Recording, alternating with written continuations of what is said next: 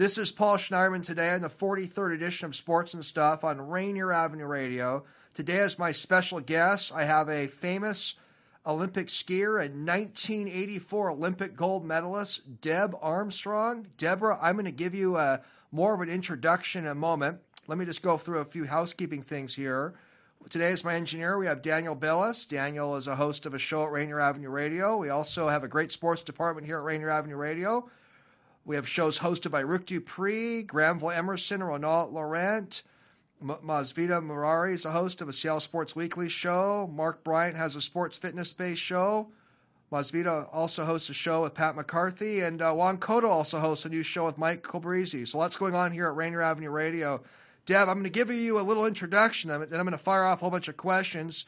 Deb Armstrong doesn't need a long introduction, but I want to share that you were a World Cup alpine ski racer from Seattle, now a mother to a daughter, was the first gold medalist from the U.S. in women's alpine skiing in 12 years, winning the giant slalom in 1980 at the 1984 Winter Olympics in Sarajevo. I got to share this with you, Deb. When I see the word slalom, I may mispronounce it because it looks like the Hebrew word shalom. So I want to make sure I don't bungle that word, all right? That is okay. There's people out there who know it's slalom and giant slalom. Giant slalom is what I want. Gotcha. Well, if I bungle the pronunciation, will you promise you'll help me? No problem. Appreciate it. Your back. Thank you. Deb was on the cover of Sports Illustrated magazine in 1984 after she won the gold medal. Deb also participated in the 88 Olympics in Calgary. She completed her World Cup career with 18 top finishes. Deb's a member of the Seattle Public School Hall of Fame, the State of Washington Sports Hall of Fame, and the U.S. Ski Hall of Fame, a Seattle native. You're one of our own, Deb. We're on the World Wide Web here, but this is a Seattle-based show. After Deb's retirement from competitive skiing in 1988, she's been involved in some humanitarian causes and has been a ski coach. Well, Deb, thank you for coming on Sports and Stuff on Rainier Avenue Radio.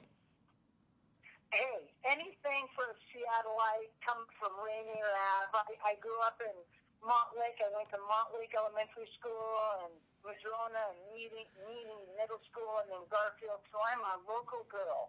No doubt about it. And where are you living now? You're in Colorado now, right?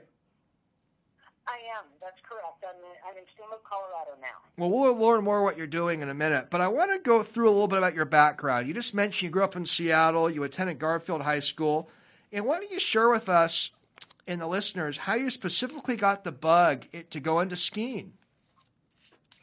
Well, interesting question. My dad was at the University of Washington, clinical psychologist there, and skiing was a weekend activity. And in the winter, in the summer, we hiked in the Cascades and camped and all that. But the winter time is what we did.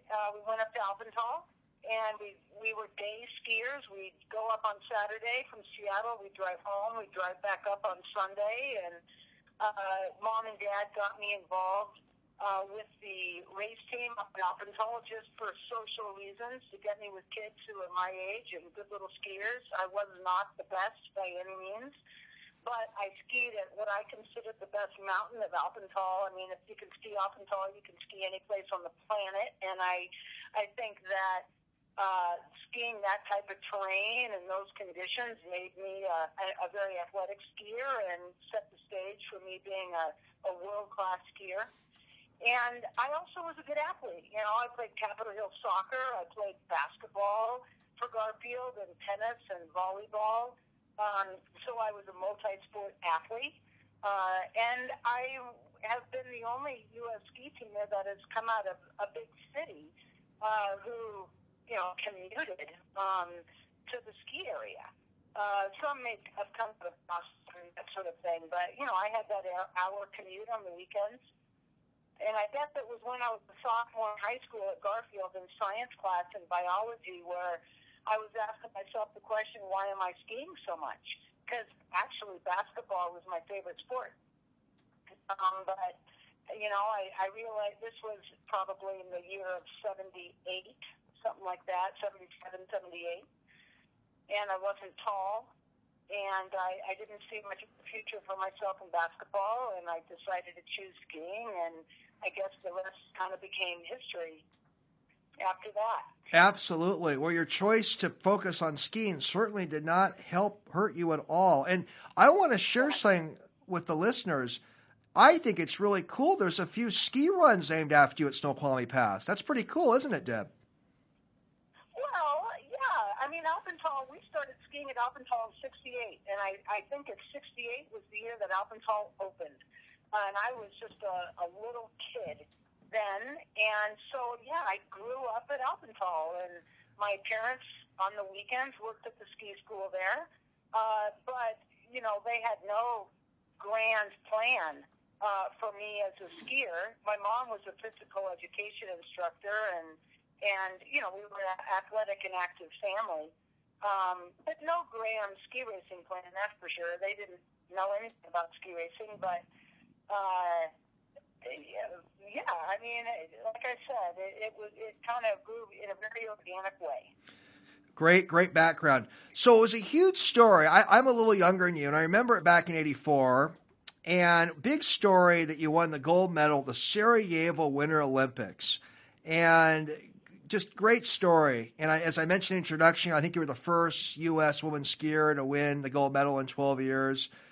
And share with us a couple factors, Deborah, that you think helped you win the gold medal that year in '84. I mean, skiing's a sport where like less than a second can make a difference. Why don't you share with us a couple nuggets of why you think you won that in '84, that gold medal? Well, actually, you win and lose races in ski racing not by a second, but by hundredths of a second. I actually in '85 at the World Championships missed the podium.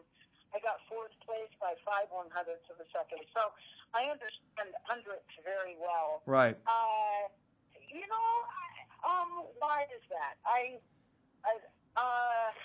That's such a big question for me. Like I said, my dad is a psychologist. We had very fun, interesting dinner table conversations at home. The sport was my own. I was a fierce internal competitor with myself. I was somebody at soccer practice with my soccer team, the Spirits, and I played goalie. It wasn't uncommon where I would go home maybe at the end of soccer practice and I might even cry because I wasn't happy with my practice, that I felt like I let myself down. I should have played a little bit better. I loved sports and loved movement, and Mom and Dad did not get in my way. They let me fully realize who I was and provided opportunity. It was not, you know, their life and their sport. It fully was my own. You know, a few stories. There was one, my very first World Cup I was ever in. I was 18 years old. It was Europe, in Austria. It was a downhill. When you're a rookie, you start last. I happened to win the training run, which was unheard of. I called home, and I mentioned to my folks that I had won that run, and my dad said, well, Dad, you know, you didn't know. And I mentioned that everybody else was freaking out around me. And Dad said, you didn't know that you weren't supposed to win, meaning I went out there. It was the sky's the limit. I had no inhibition, no manufactured rules to go by. It was just Deb and the mountain, and I won. And from that moment on, it really was sky's the limit. That I was always competing with myself, for myself, against myself, and when it worked out, I worked out a lot at the intramural building at IMA at University of Washington. Also at a gym called Sound Mind and Body. I kind of bounced back and forth between the two. And, you know, I do maybe 100 sit-ups, and I kind of self-assess. How do you feel, Deb? Well, I can do more, so then I do another 100, and I get to 200. How do you feel, Deb? Self-assess. I think I can do some more, so then I do another 100. Self-assess. How do you feel? You know, and that was my life. You know, if you can do more, then do more. It's not about anybody telling you what you should do. It's about being real with yourself, kind of reality acceptance. If you've got more in you, do more. If you're tired, take a nap. And I was good at that. So a lot of factors played a role in your 84 victory, gold medal victory in those Olympics. Paul Schneiderman here, host of Sports and Stuff on Rainier Avenue Radio with U.S. Olympic gold medalist Deb Armstrong. Deb, you mentioned your parents in our conversation the other minute, and I know your father is a trained psychologist. Do you believe your father's background in psychology? I had a sports psychologist on my show last year. Do you think that your father's background in psychology helped you with competition? Well, I'll answer it this way. You cannot separate your home life from your athletic life, professional life, just your life as a whole, right? And so I, growing up, was not aware whatsoever about my dad's approach, psychological approach with me, or, the things that we would do. I'm sure they were very thoughtful parents, and they had a plan and attentiveness to all of their choices and what we were doing. And questions that he would ask me and challenge me with here and there, and the ways they let me be me and discover and learn on my own. It was not until I was probably 19 or 20 when I actually formally tapped into my dad's profession. For example, I had some times where I was having difficulty sleeping, and Dad helped me in making a relaxation tape, and I took that tape with me to Europe. I put it in my Walkman. If anybody's old enough to remember what Walkmans are, that's what I had back then. And I could play that tape, and I fell asleep to it while I was in Europe, and I didn't have trouble sleeping anymore. So, that would be an example when I was an older athlete where Dad and I did a couple little things like that were helpful tools.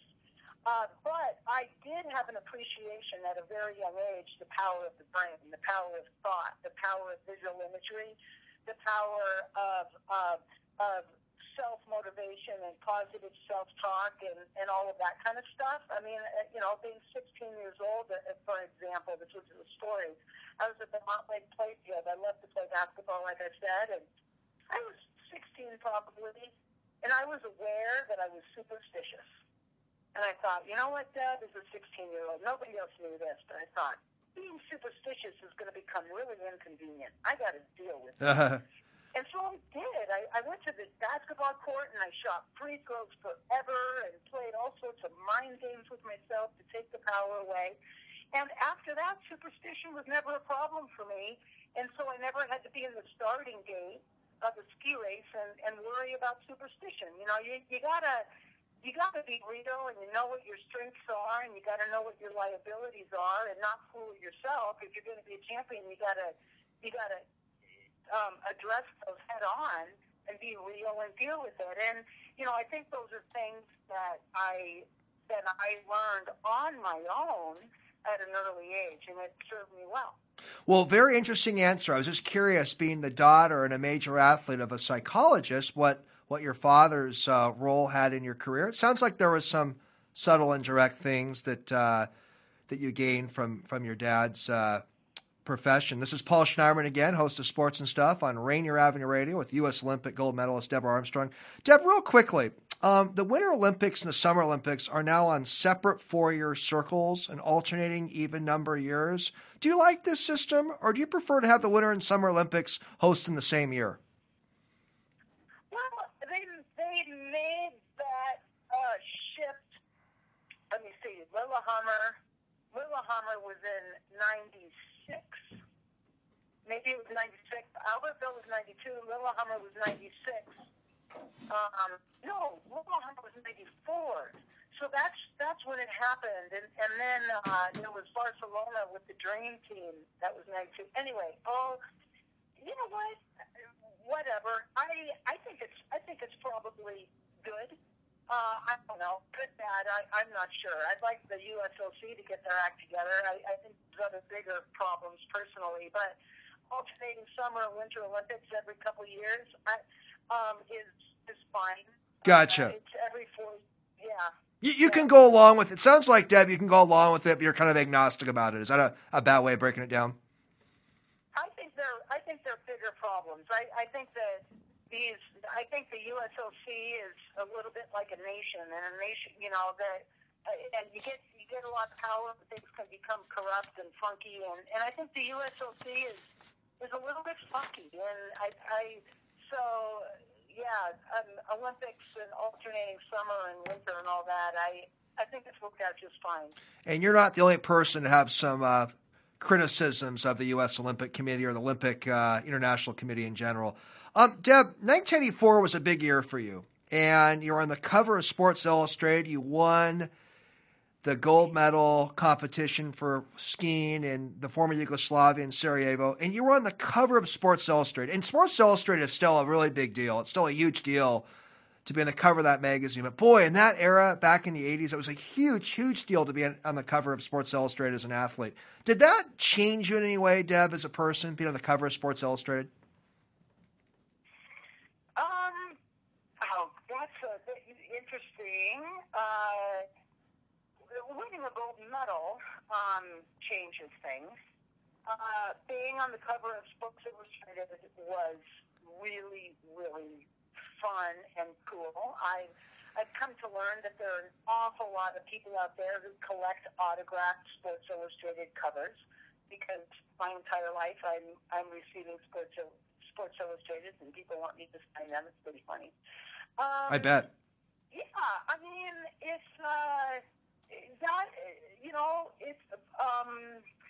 sport is a reflection of our culture in general, and being a female back in '84 and being on the cover of Sports Illustrated was a pretty big deal, because Sports Illustrated back in those times, if you made the cover, you would have been probably a basketball player, a football player, maybe a professional golfer, or but not a whole lot of women made the cover of Sports Illustrated back in those days, unless you were a supermodel.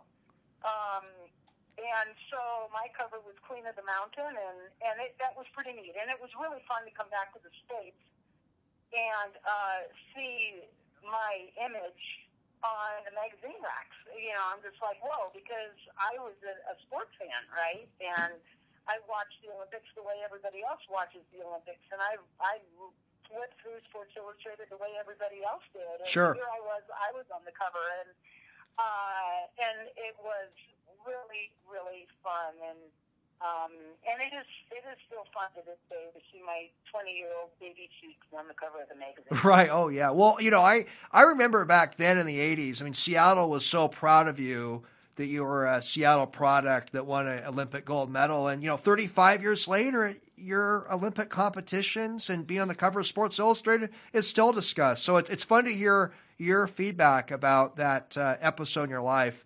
Paul Schneiderman again on Sports and Stuff on Rainier Avenue Radio with Deb Armstrong. Deb, you retired from competitive skiing, I believe, in 1988. I believe you're only about 24 years old. Why did you retire when you did? You're spot on with that. That was after Calgary, and I was 24. I mean, if you think about it these days, Lindsey Vonn, Bodie Miller, Ted Ligety, I mean, people are retiring in their late 30s these days. Right. And, and athletes these days are making a very good living, and the sport is completely professionalized, and so these athletes are obviously very incentivized to continue on and make a lifelong career of the sport. For me at the time, it was transitioning between amateur and professional, really. I was tired. I had only been on the U.S. team for 7 years, which is not very long for all that I accomplished. I was tired. There was turmoil and a lot of turnover with the coaching staff at that time. I think that the U.S. ski team at the highest, at that point probably wasn't running as well as it could have. There was drama. Mm-hmm. And I felt at the time that I was working too hard and I was quite tired for that lifestyle. And I really wanted to move on with the rest of my life. If I had other role models who were out there that were ski racing longer and a little more mentorship at the time, that would have been nice for me, to help me through that time. Because 7 years into an athlete's career, 12 years into an athlete's career, there's different times in athletes' career where they get tired and maybe endure an injury or two, and you wonder where this life is taking you and how long you can sustain this and where is it going, and also remember when you're 24 years old, if you don't have many other mentors or much guidance, then when you're 24 you think you're old, you right. think you know everything, right? That's true. Remember that? Very true. And I think that's where I was at. I had been at it for a long time, and I guess I just figured that was the thing to do, to retire. And but also, I wanted to go to school. I wanted to read books. I wanted to write papers.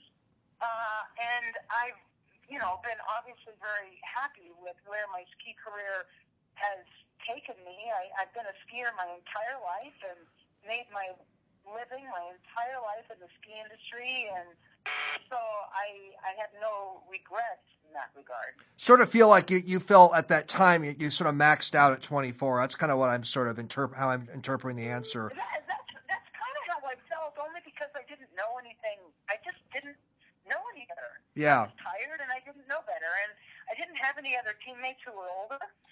There was nobody around saying, Deb, this is ridiculous. I mean, you're a youngster. You can do this another 10 years. No problem.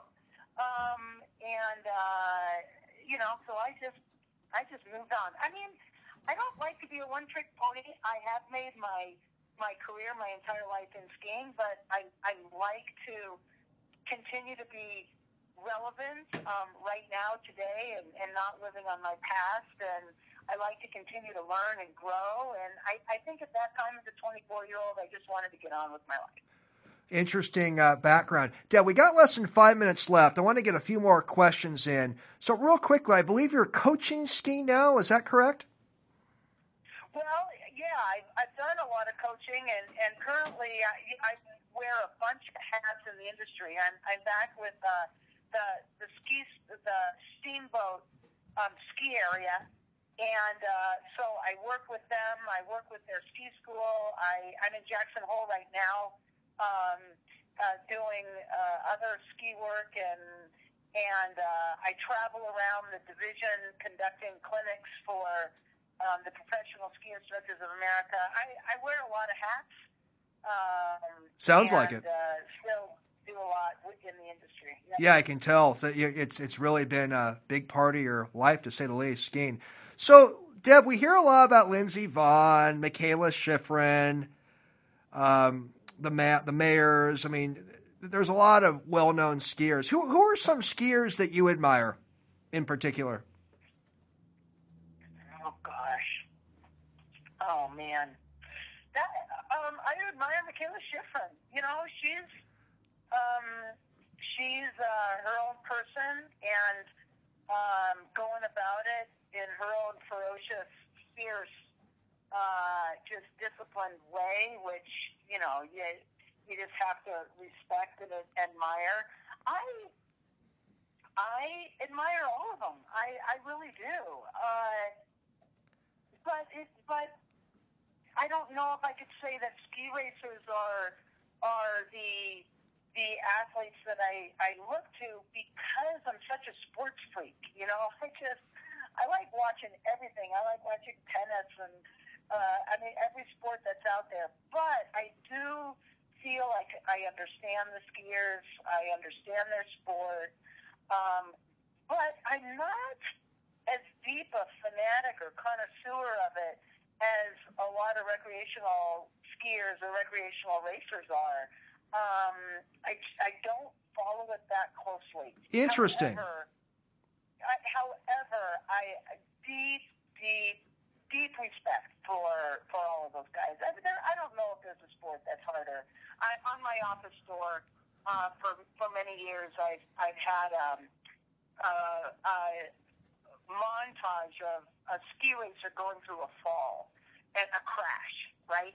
And a ski racing crash, can just be brutal. And then the caption of the crash is football. Isn't that cute?